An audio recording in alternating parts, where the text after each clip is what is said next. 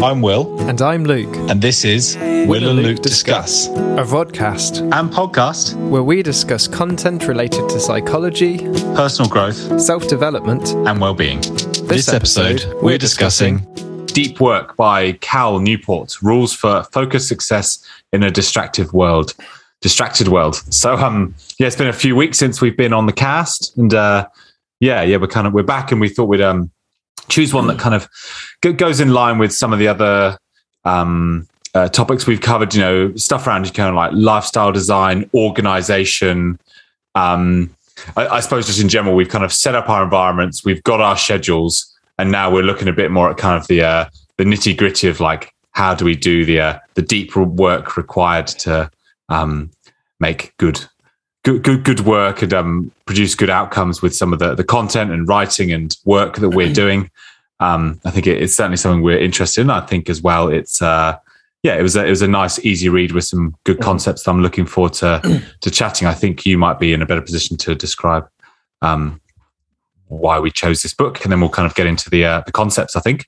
Yeah, well, it follows on really nicely. I think you and I both kind of implemented, if not all of it, then lots of parts from this Tony Robbins Time of Your Life program, which we did a podcast on, and then David Allen's Getting Things Done, and then this Building a Second Brain. They all sort of blur together into a personal productivity system, right? And for me, this was just like the next level. Like, if you've got all that in place, how do you really use your time wisely? Not just to get all the things done you want to get done, but to really focus on what really matters to you, so that you haven't just, bought cat food and done all your admin, but you've actually come out the end of your week feeling like, I've really achieved something. I've got something to show for myself. I'm learning more, and I'm being productive in a way that's actually adding value to, if not at least myself, then other people too. I think also off the back of doing digital minimalism, thinking about, kind of unnecessary distractions and how our attention is drawn away from the here and now.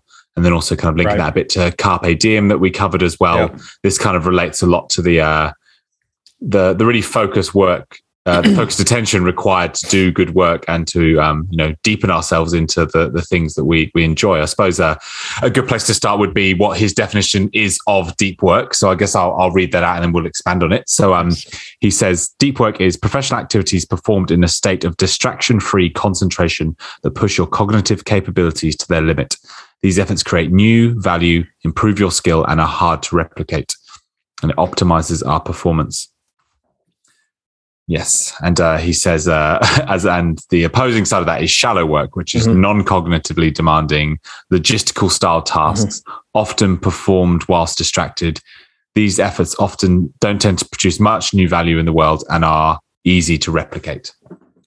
So there are two main definitions. And I think it's, it's pretty clear to me. And I think it certainly gets you thinking about, what is it that we do, the things we enjoy for and the tasks we enjoy, and what's required of us to get the most out of those. Yeah. So for me, I guess hearing that, it's like deep work is intellectually or cognitively challenging. Like, it's hard, it's difficult. And also it's, as he described, distraction free. So like you're given a real long period of time without clicking on email or social media or, doing the laundry at the same time, that sort of thing. Whereas shallow work's the kind of admin you can do whilst flitting between lots of different stuff. Yeah. And I guess he goes on further to say the deep work hypothesis is the ability to perform deep work is becoming increasingly rare at the exact time it is becoming increasingly valuable in our economy. Right. As a consequence, the few who cultivate the skill and then make it the core of their working life will thrive. So he kind of goes in the first chapter about, why this is so valuable, because the world is becoming so much more distracted. Kind of puts that down a lot to technology, but it's rare that people are kind of very deliberate and undistracted in their practice, and we're often expected to kind of multitask and kind of be on the end of the phone, end of instant messaging, and we find it harder to kind of block out time to do specific things well. We kind of try and do too many things at once and spread ourselves thin. Yeah. Some of the ideas he puts out. Yeah. Well, it stands out that technology is doing at least two things that are having an effect on deep work. So one, as you just point out, having all the social media, instant messaging, email means or just having the web to browse, there's far more things to be distracted about. You need never be bored because you can always distract yourself with new content, which just wasn't really the case before the internet. And so there's that. And because deep work, he says, is not just a habit, but it's actually a skill. It's like something like playing the guitar. You can't just do it. You actually have to practice and get good at it. So there's all this stuff out there that makes it hard to practice and that makes us worse at it. And at the very same time, this same technology is automating all the admin jobs. So at the very same time, it's harder to do deep work. All the jobs that require shallow work are getting more and more automated. And he's kind of predicting that eventually we won't need human beings to do shallow work because it will all be pretty much automated and done with technology, right? So deep work's going to be the only stuff left for us. So at the same time, it's becoming harder to do. It's becoming increasingly valuable in the marketplace. Interesting. Yeah. I think the bit that stood out to me in why he says like deep work is so rare and so valuable is that there's kind of a bit of an emphasis on people being busy as opposed to productive. Yeah. And all these like instant messaging and these kind of like short, quick fixes like in the workplace. And, obviously the wider impact of technology is kind of making us seem like we're busier because we're responding to multiple things at one time. But the actual the end product isn't as, I guess, productive as it could be if we'd kind of, as we'll go into some of the strategies, like really focused in on like specific tasks and given it our full attention in order to create the best work.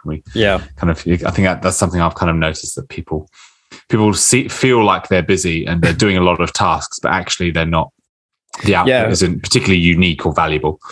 I think this was on a podcast I heard him speak on or something with someone, and they were saying like, imagine, so we've now got email, right? And before that, we just used regular mail. Imagine when we had regular mail, people just sort of waited by their mailbox, checking it every few minutes just to respond to the letters that were there. It would seem absurd. And I guess his point was that no one designed the way we interact with new technology as efficient or productive or healthy or inducive to happiness or a good idea. It's just like we just sort of fell to it, like as the sort of the lowest common denominator. It fell into it, and it's not that things like email has necessarily made us more.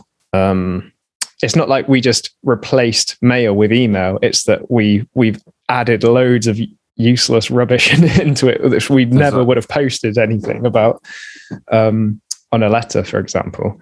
And it means that now we're just getting like inundated with distraction rubbish. I think it's worth pointing out that Cal Newport wrote Digital Minimalism. Right.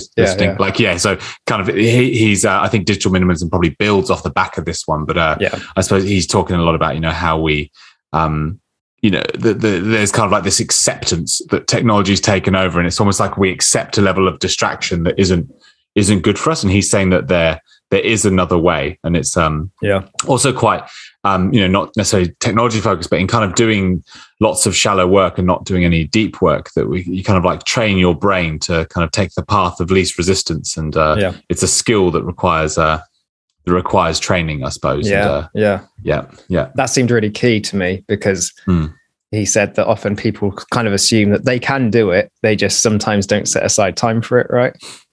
But that's like saying, well, I can play the guitar, I just haven't really picked up before, he's saying it's no, you really do need to train in it. Like he offers this not really challenge, but sort of training strategy of like, go on a walk, and he'll start off with 20 minutes and just try to concentrate on one problem you're trying to solve, whether it's I don't know, let's say you're writing a paper, like you're structuring this paper in your mind on this walk, and each time you find yourself distracted by something else, just pull yourself back and let's see how that goes.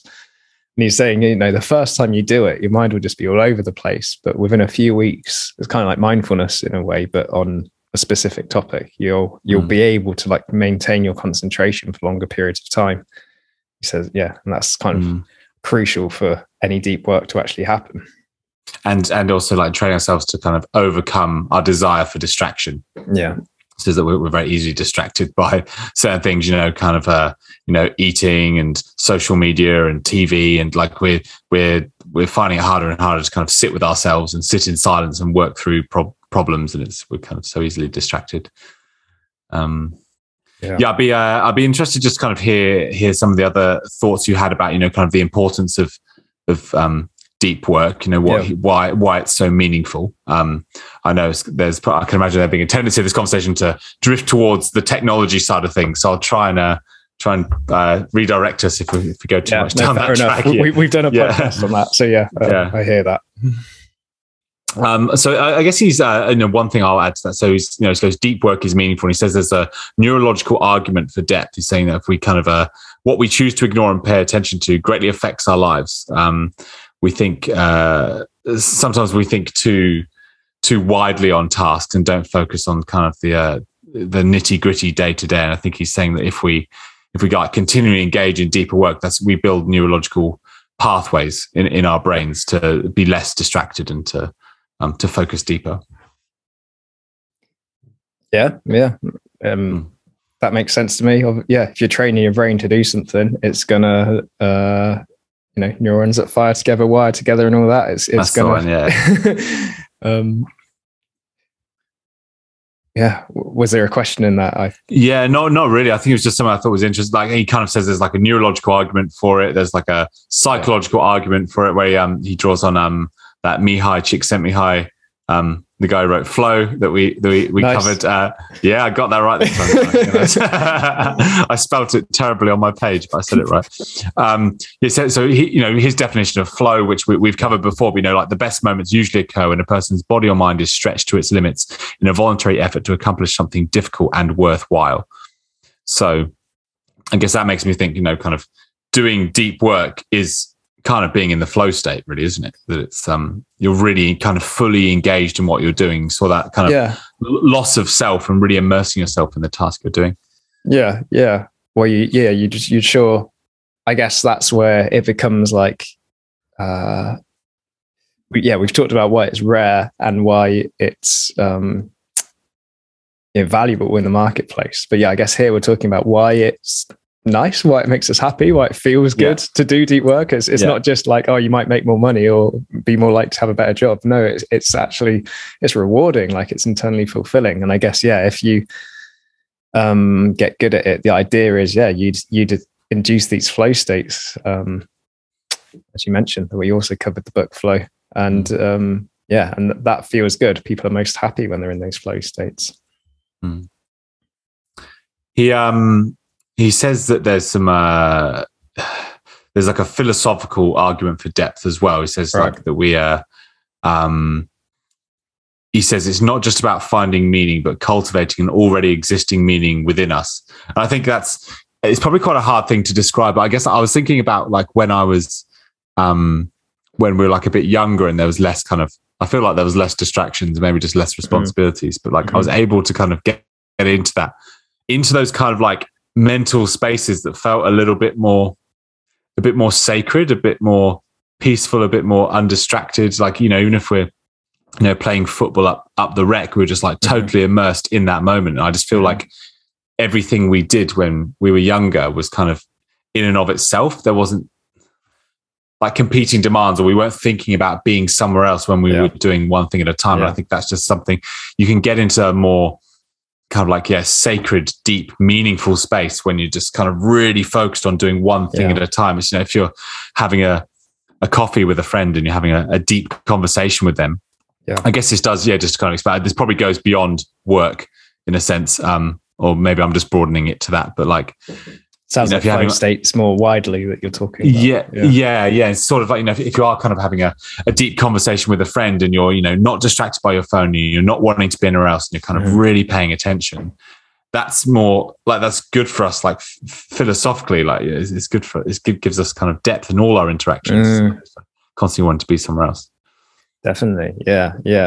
I was thinking when you brought it up, what is the difference between flow and deep work? But I think you've kind of nailed it there, that you can have flow without it being deep work necessarily. You can have flow playing sport or engage in a conversation where you're not necessarily going to the crux of your intellectual and cognitive capacities, but you're on the edge of something that's keeping you really present and engaged in the here and now. And that's meaningful. It's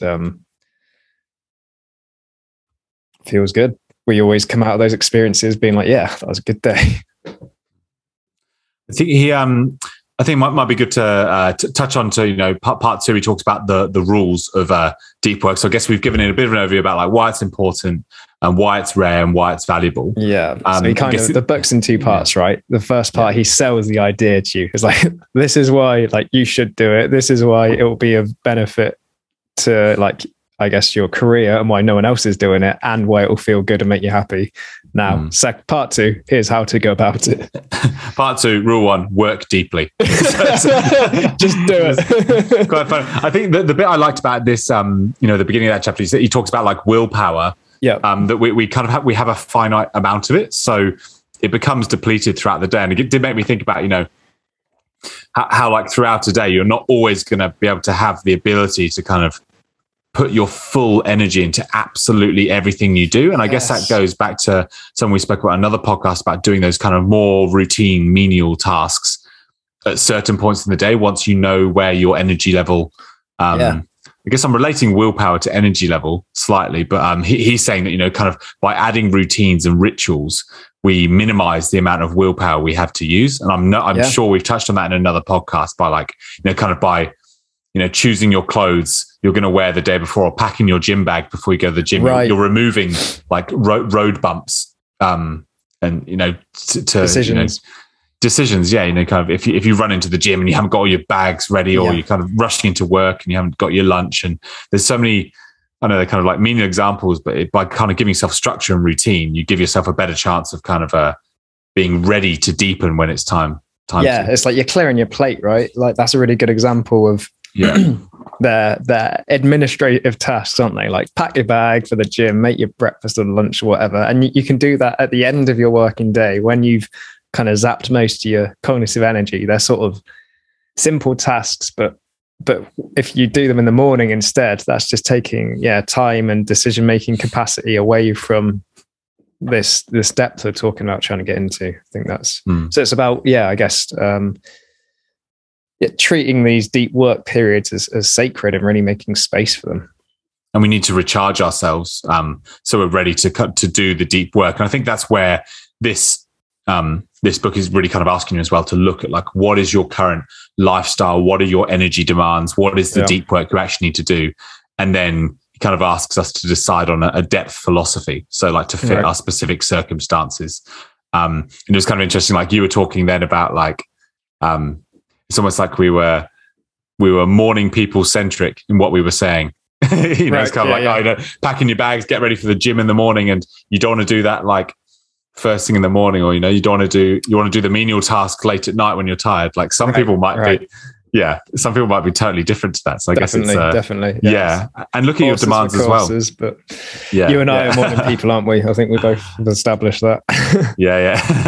And also thinking about what are your kind of your lifestyle demands. If there's some people here with some people with kids, some people with 2 jobs, or they do shift work or night work. Like there's so many different things to take into account, but he does go through like the different types of philosophies, kind of ranging from taking a whole month off in the woods to kind of doing little like pockets of deep work. Before we just dig into that, you touched on something that I think is really important, which might not be immediately obvious, but so working days, let's, take bankers' hours, sort of 9 to 5 thing. That's what, like 8 hours working day people sort of think of as a working day. But really, he's saying with deep work, like even a pro at deep work will max out by like 3 or 4. And if you're new to it, you're thinking like 90 minutes is probably most you'll get out in a day of actual deep work. Yes. Yeah. So it's so despite that, he's saying, it's still so difficult for most people to fit that into a day, absolutely undistracted blocks of time like that. But still, we're not talking about a whole day of deep work here. We're talking about trying to find, a matter of like 4 hours max to And I think that's quite sort of encouraging in a strange way, because I don't know. I've spoken to a friend who's a writer and editor, and I know with my job as a psychotherapist, I sometimes mentally compare myself to the hours someone might work in admin or retail, and not to like diminish that work, but like I sometimes think, I don't work as many hours as they would, and it's like, well, of course you don't. The work's different. Like that. You won't have the capacity to do a certain type of work for that amount of time. And this sort of, I don't know, established for me that was okay. Yeah, exactly. I know you've spoken before about like how much like emotional energy goes into doing your job, and like you could, what's the equivalent in another job, right. So there's different levels of energy we're talking about here, aren't we? As well, like your mental capacity. And this is where he's asking us to, think about like, where do you work? So the physical setting in which you work, for how long do you do that work? And when you'll start, when you'll finish, how you'll support yourself through that. Like, do you need complete silence? Do you need to be able to kind of go and socialize every half an hour to go and see people? Like it sounds really varied in a way. It's like what really working out, like what facilitates you doing your best work. And I think, again, like broadening work as well, with that's kind of even just reading or writing, or when you're at a job, like when it's time to do like the case notes for your job, like how do you really zone in those moments and free yourself, and how do you replenish yourself in between those things? I'm thinking for you, if you've got half an hour between clients that you're seeing, like how do you recharge yourself in order to kind of dive back into that deep work? And how do you make sure by the fourth client of the day, like you've still got that same energy to give, and same willpower, I suppose, to kind of give the best to yourself and do the best unique work you can, despite it being the fourth person of the day. Definitely. Yeah. So it's actually really interesting. It gets me thinking, even like as I was reading the book, like my phone would go off and I'd check my phone. Did you find? I don't know if you found that, but I kind of like to chuckle to myself a little bit, or like kind of get halfway through a chapter and check my email. And I think it kind of goes back a bit to, when you're packing to go on holiday, and it can take like either 3 hours if you do it, or it can take 30 minutes if you actually do it. I think Parkinson's law, I think that's called, isn't it? Yeah. He talks a lot about it, and Tim Ferriss talked about it, didn't he? 4-hour work week.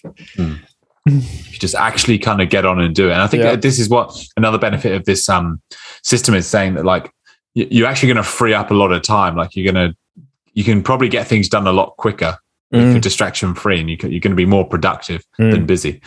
So I'd be interested to kind of go through the four philosophies. So the first one is the monastic philosophy. So that is what he describes as eliminating or radically minimizing shallow obligations.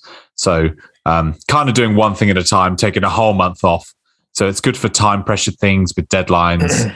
And he's saying, this is something you psychologically commit to, and you can consider doing grand gestures like going on a big trip, or doing what J.K. Rowling did, like go and lock herself in a hotel in Edinburgh for 6 weeks, or you can do some quite novel things, just bugger off and get it done. That's kind of the grandest one. For a long amount of time, shaping your entire lifestyle to facilitate deep work, basically. And that might mean going to a new location, away from everyone, turning off all technology, and like really zoning in for perhaps months on end.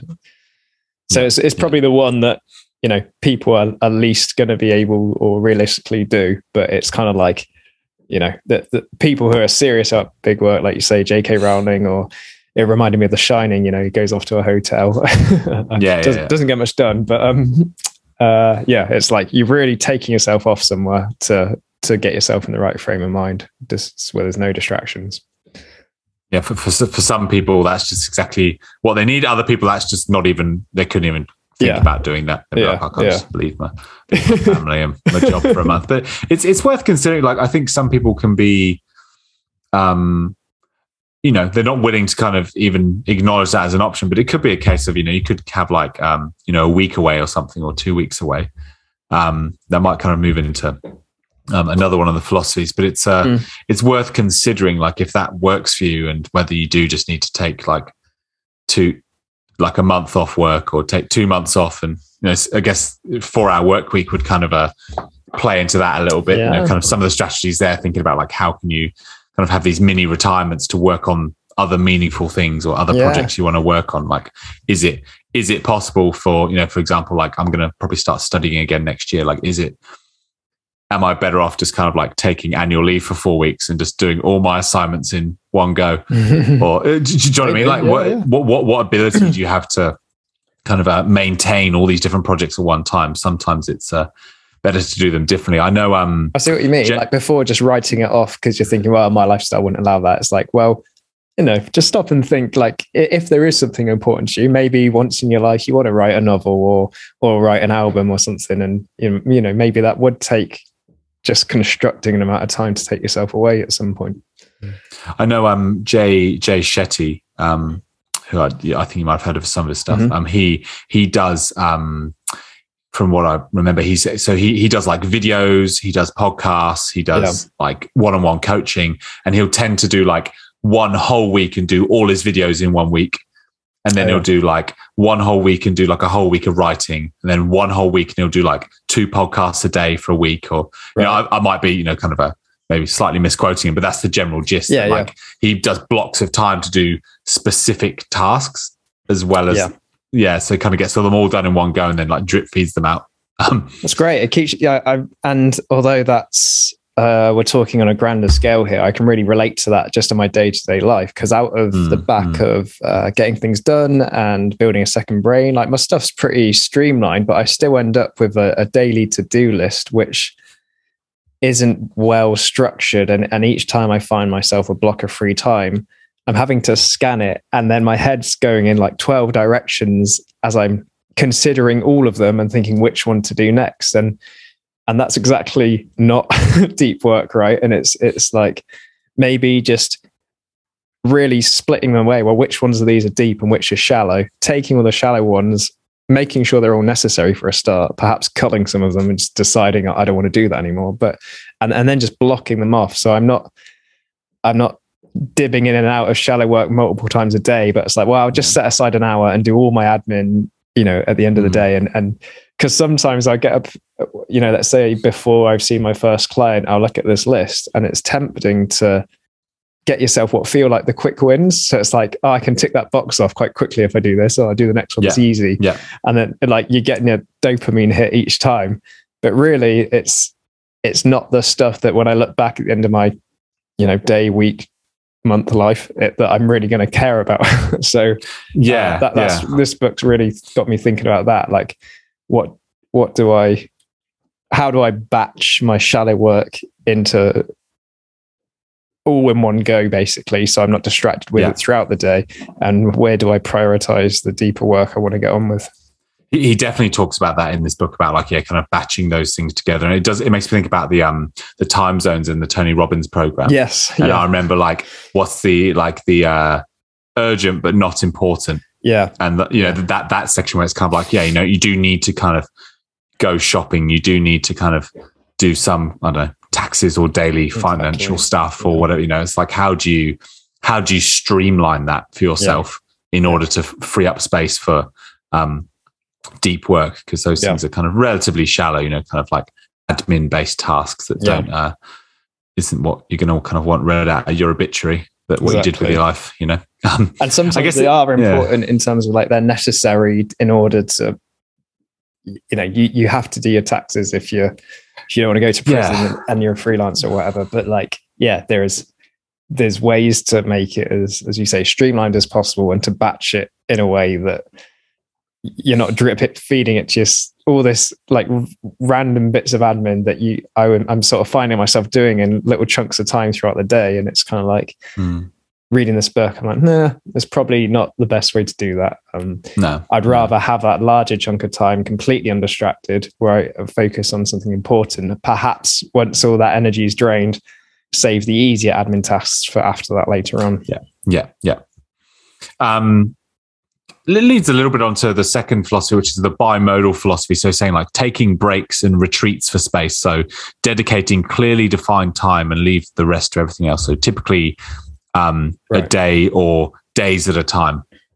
So you're kind of having a couple of days off to go and smash out this project, or like, or a whole day. A bit more realistic for a wider array of people here, rather than months at a time. We're talking a day or two at a time.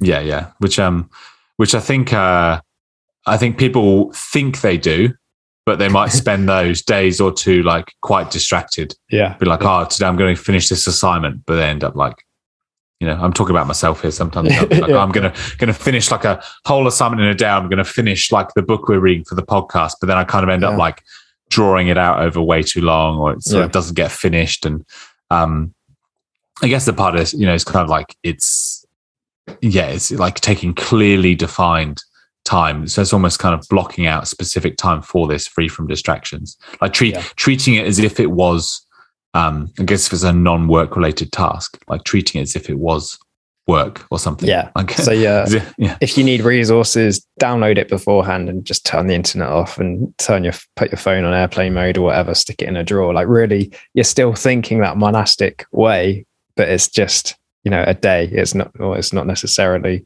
you're not taking yourself out to the woods for a few months, but you're still wanting to treasure that time and see it in the same sort of way on you.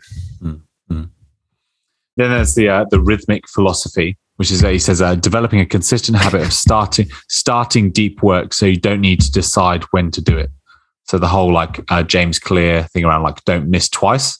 Right. So kind of like he says, like do the work every day, put it on the calendar, set a starting time, or things around like, write 4 or 5 pages a day. He says like with no time scales, if you don't have time scales for a certain project, this one's really good because you kind of keep yourself accountable to doing like, 1 hour of this project today, even if it's like, painting the house or something. It's like, right, I'm going to do every morning for half an hour. I'm going to do half an hour's worth of painting or something. I'm going to do half an hour of writing, or I'm going to read 1 chapter, like trying to give yourself like set things to do when everything kind of feels up in the air, which I think which I found quite useful. Like sometimes if like we got like a podcast on the go and then I've got some other, online courses for my volunteering, or there's multiple things going on. Sometimes it's kind of a matter of just like keeping yourself accountable to at least doing something to move that forwards, even if there's not a specific deadline to be working towards. Yeah, I heard Jordan Peterson talking about when he was writing this book, Maps of Meaning, and he described it as I stole 3 hours of my day every day for a few months to do it. He was like, I got up at 5, and he was like, I mean, I stole it. Like my family needed me, my work needed me, but I locked myself away between like, 5:30 and 8:30 in the morning. No one could contact me, and 3 hours a day, I set myself to task in writing this book. And it just popped into my head. It's just this. I giggled because I forgot what you called it, but it sounded like the rhythm method. The rhythmic philosophy. Yeah. Okay. Yeah. So we're not talking days at a time anymore. We're talking like, this is the 90 minutes to 4 hours a day thing, right? You're finding that time where you're committing to it, you're blocking it out, and it's not all day. You're not necessarily taking yourself to the woods, but you're sticking to this way of working. Something I try and do, like when I plan my week out, I see like pockets of time. I'm like, okay, that's like, I guess I might be a bit more like the final one, but in terms of like, I'm planning like like in that time, I'm going to do some deep work and really kind of shut off and do that specifically. It's treating it with respect, right? Like if I've got a client, I'm not just going to like check my email in the middle of a session, am I? Like it's comical to think I would do that, and it's just treating your own bit of deep work with the same respect you would if you were meeting a client. Exactly. Yes, I think we kind of presume that if we're not being watched, that it doesn't count. Like I was going to say, like kind of almost like imagining your boss was in the corner of the room, like watching you do your work or something. Yeah. Even if you're just kind of reading a book, it's like keeping yourself accountable to yourself. And personal integrity around like saying you're going to do what you say you're going to do. I guess the final philosophy is the journalistic philosophy. So this is like, whenever you can find free time, dive in, and you can rapidly switch into deep mode between other things. It's not easy. It requires confidence. I mean, look, I think it's hard to imagine doing deep work without kind of getting like a little lost slightly. Like you kind of, that just feels like it requires time. But some people, I suppose, are able to like, I guess you gave an example of like, I think a guy like whilst his baby was sleeping, he'd like run upstairs and write a quick chapter of his book and then run back downstairs. And whilst the lasagna's in the oven, run upstairs and read a chapter. And like, I don't know, it's all. I think you got to emphasize that this is called the journalistic philosophy because this is for people who have really already got deep work nailed and they're really confident at what they do. So like, if you haven't, like you say, there's no chance you could just dive in when your lasagna's in the oven and start writing like the first chapter of a novel you've never started or done before in your life. Like this is someone who knows how to deep work, who has confidence with their skill, like whether it's, let's say it's writing, and so they can just switch into that mode. But it's going to sound the most tempting to the majority of people, but it's going to be the least probably possible for the majority of people because you have to really get good at it first. Yeah. And it's kind of, it sounds like idealist. Yeah, it's one of the things I can imagine, like you could think you were doing it, but you weren't. Like if you did it badly, it's kind of just like where you were in the first place. Right, exactly. Before you did all of this. Yeah, because it sounds the closest to most people's lifestyles already, right? But actually, it's really not. Like these people have probably gone through the monastic phase to get good enough to be able to just jump into deep work in a moment's notice. For most of us, that's like, it's a real skill. It's a virtuoso deep worker. I like that. I'd be interested just to talk a bit about, I suppose, like what are some of the other kind of tips and tricks and advice you feel like you picked up from this book? I know the other 3 chapters are around kind of embracing boredom, quitting social media, draining the shallows. There's kind of like a few other ideas in there. I'd be just curious to hear which ones you think you already implement or you would like to implement from this. Well, I won't stick on it because that rule 3, quit social media, is pretty much expanded into the book Digital Minimalism, which we've already covered. But I don't have any social media, so that's a distraction I don't have. But I definitely fall into that trap of just checking things, checking the sports pages, checking my email. And I think that's probably at what I would want to do, what I plan to do, let's say, is really lock out some sacred blocks of time, which I do treat in the same way I would seeing a client, where I am setting myself a particular task at hand. And I think why I've struggled with that is because I haven't recognized, probably before reading this book, my mental capacity in a day. So it's like, if on my to-do list at the moment, it might have a bunch of admin, blah, blah, blah. And it might have something like, I'm making a website. So like writing my philosophy of psychotherapy for my website. So that's I'm looking at my to-do list. That's a piece of deep work. It's not a bit of admin. It's not putting numbers in a box. It's actually, I need to concentrate and think. So I might have that on a daily to-do list, but on that day I might have, 4 clients or something. And it's like the idea that I'm going to get to 5 o'clock with having seen 4 clients, chipped away at my admin and then just dive into that. It's like, I think I tell myself I probably can, but when it comes to it, I never can. Like that's just unrealistic. Yeah. And it's not because I don't have the physical time in the day necessarily, but it's because I'm sort of cognitively wiped, and it's the kind of thing I need to treat as just as difficult and prolonged a task as a psychotherapy session. And for me, I guess what I will think about more is when I have these daily to-do lists, really thinking about which ones are deep. And he talks about locking those into your calendar, because we touched on earlier this idea of if you give yourself a day, you were saying like, well, most people probably think they do that and then don't actually do it, right? It's like, well, why is that?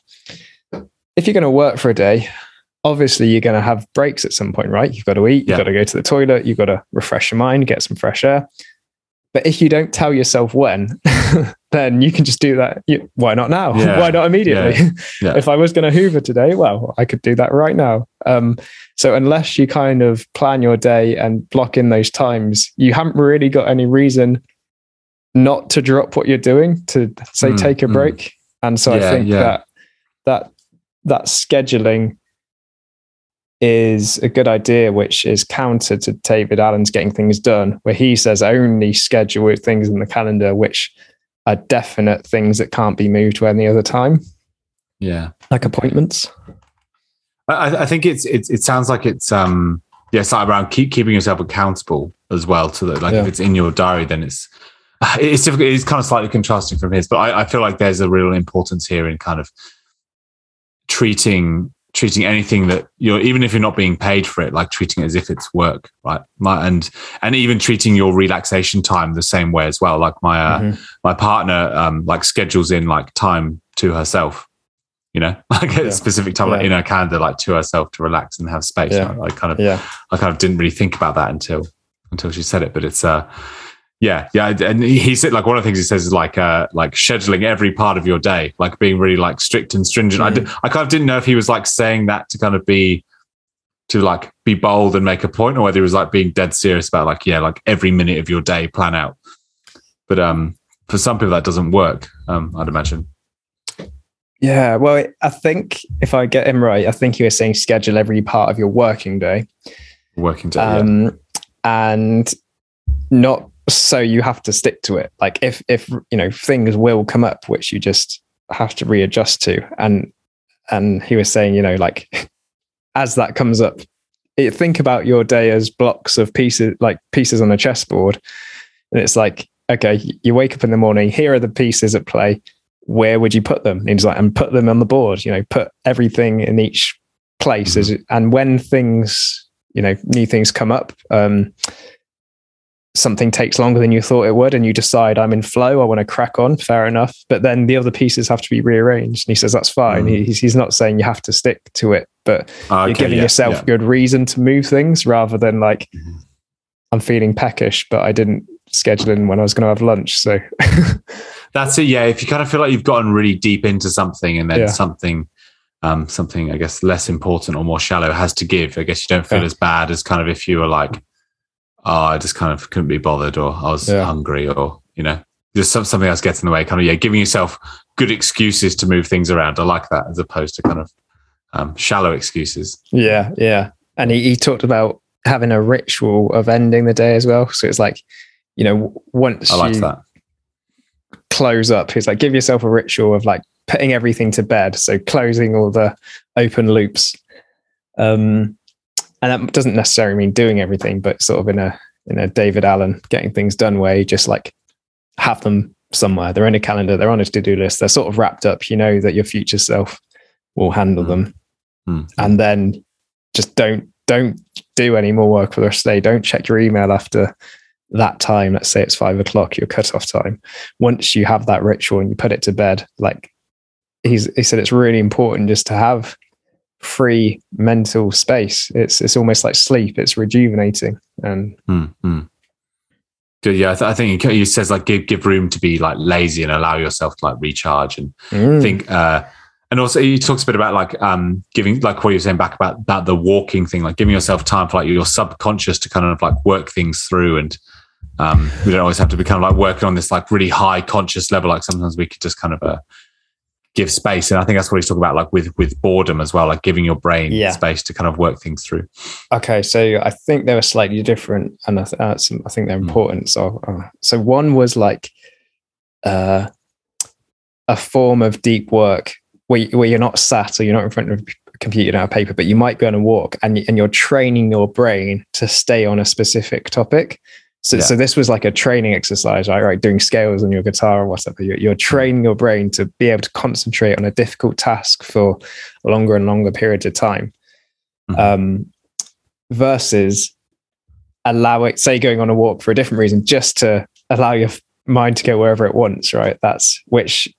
They're both good things, but they serve different purposes. One's to train your deep work, and one's to give yourself that mental freedom to rejuvenate.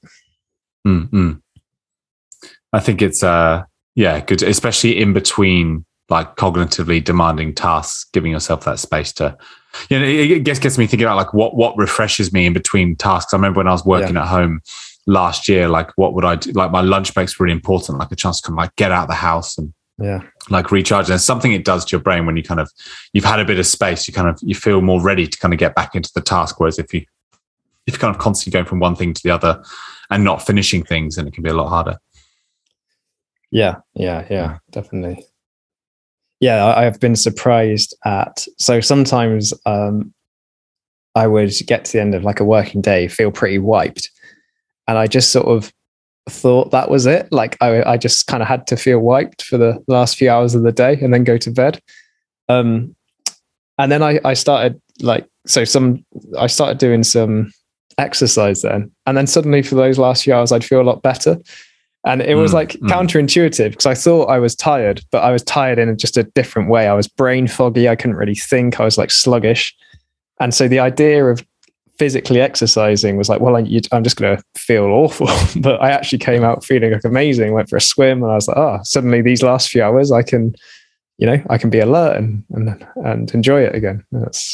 Makes you think about sleep as well. It says like sometimes having like a little power nap after work, give yourself the rest of the day. Yeah, think about like those final 3 hours of the day after, I guess, a normal working day. Yeah. And he does talk about we often think that like we kind of need to like slow down towards the end of the day, but he's saying like human beings, what he says, like we don't realize the potential of the other 16 hours of the day. Like feel them. We're meant to be busy. Like go hard and fill your time and plan your leisure time as well. Like make sure you fill it to the. I think those days where I'm just like, it feels like life is so busy and I'm just like doing all these like deep things, and there's no kind of not that there's no space, but it's kind of like it's. I'm filling those hours that could easily be spent just in front of the TV or just being lazy or something. But I do like that. He says that leaves you feeling more relaxed and more refreshed when you've kind of pushed yourself harder. I found that kind of an interesting level of encouragement, I suppose, to be given. Yeah.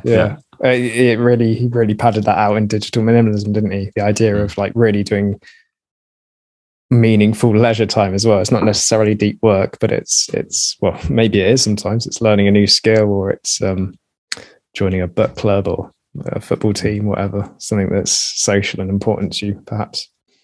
We kind of think that like work's it, and that actually there's so much more time to do all these other areas of deep work we can do, and well, actually you feel more recharged after deep work than drained, I guess is his main output, main claim. Yeah, and I think I get that. There are times where I've, let's say, done some sport or exercise after a tiring working day, and I find that I will sleep much better and then wake up much more rejuvenated than I would if I'd have just spent the rest of the day kind of what I would have called chilling out, lying around, not doing much of anything. I've found that as well, like since I guess Melbourne's been in a lockdown for quite a long time. I'm kind of missing like the gym, and it kind of, in terms of like how that gives me energy in my working day, and then I'm sleeping better at night time, and just like the routine of getting up in the morning. It's just all like, without that, I definitely feel like my brain isn't firing in the same way as it was when that's kind of happening. So it's thinking about the things that rejuvenate you and energize you and actually doing them rather than taking the path of least resistance, which would be, playing on your phone or watching too much TV or getting the third takeout for the week. Any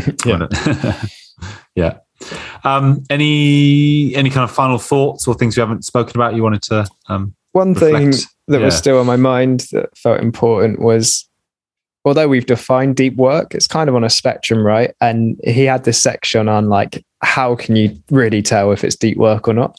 And he gave a rule of thumb, which is like, if you had to give this task that you're about to do to a pretty intelligent grad student, so someone early 20s. They're fairly clever. They've just finished a degree.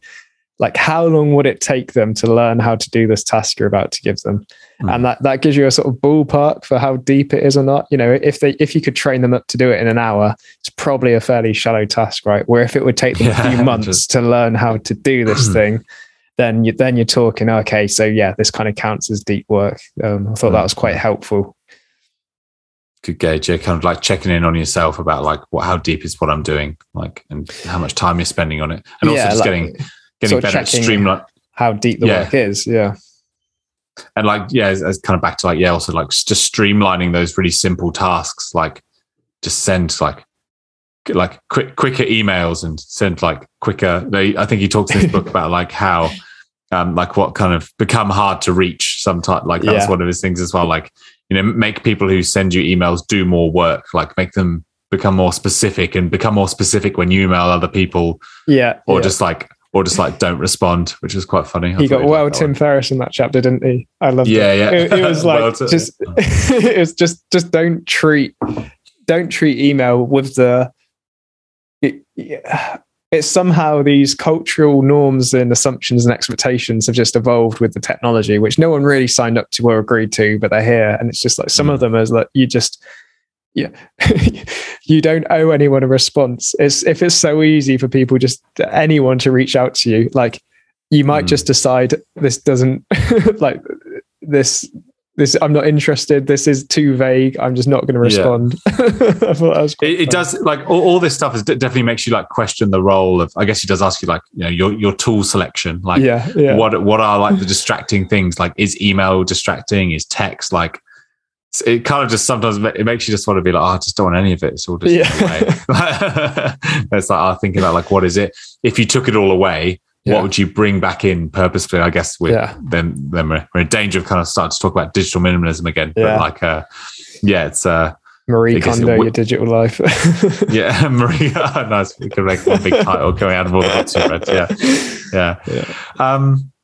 Cool. Well, that's kind of everything I wanted to cover. I kind of enjoyed hearing some of your personal examples. Nice. I guess for me, the main personal example, I was, there's obviously quite a few, like, you know, I'm kind of reading and doing a lot of writing and even just kind of like getting back into socializing again, just like trying to just be with people entirely and stuff. Something I'm obviously working on, like my level of presence after being kind of, you know, not going out as much. But I certainly think like at my work, we kind of often go and see people, then we come back and do case notes.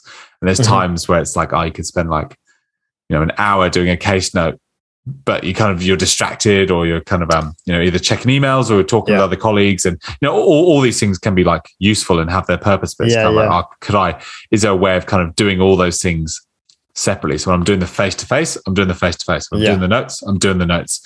When I'm asking my colleagues questions about X, Y, Z, I'm doing that, you know, so it's not kind of nothing. It can sometimes like just bleed into each other, apart from the face-to-face stuff, but it can often, it's just that task switching it. I think it's a lot harder to task switch than we think.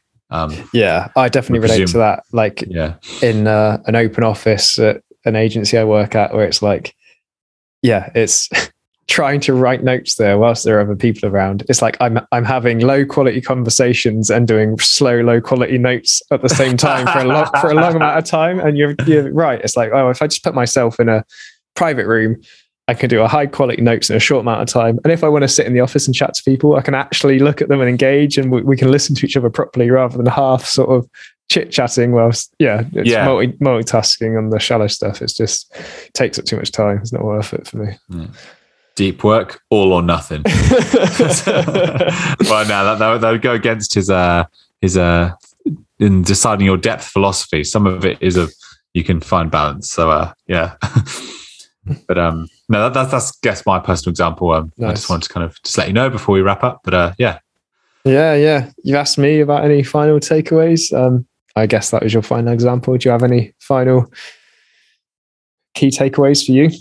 It just makes me want to kind of get back into my good phone habits of like leaving my phone outside the room when I'm reading, or like, you know, or just kind of turning off notifications, or it just makes me want to do one thing at a time more. I think that's probably my main takeaway. That's great. Yeah, which is good. I suppose I'm just going to kind of keep trying to do that and minimize distractions and kind of see how I can implement that in the workplace, and how I can find implement that outside of work as well. Like even kind of going to the gym today, like like that's sometimes I like kind of having a workout where might make a phone call or play on my phone whilst I'm working out, but I'm like, is that really like the deepest workout I could be doing?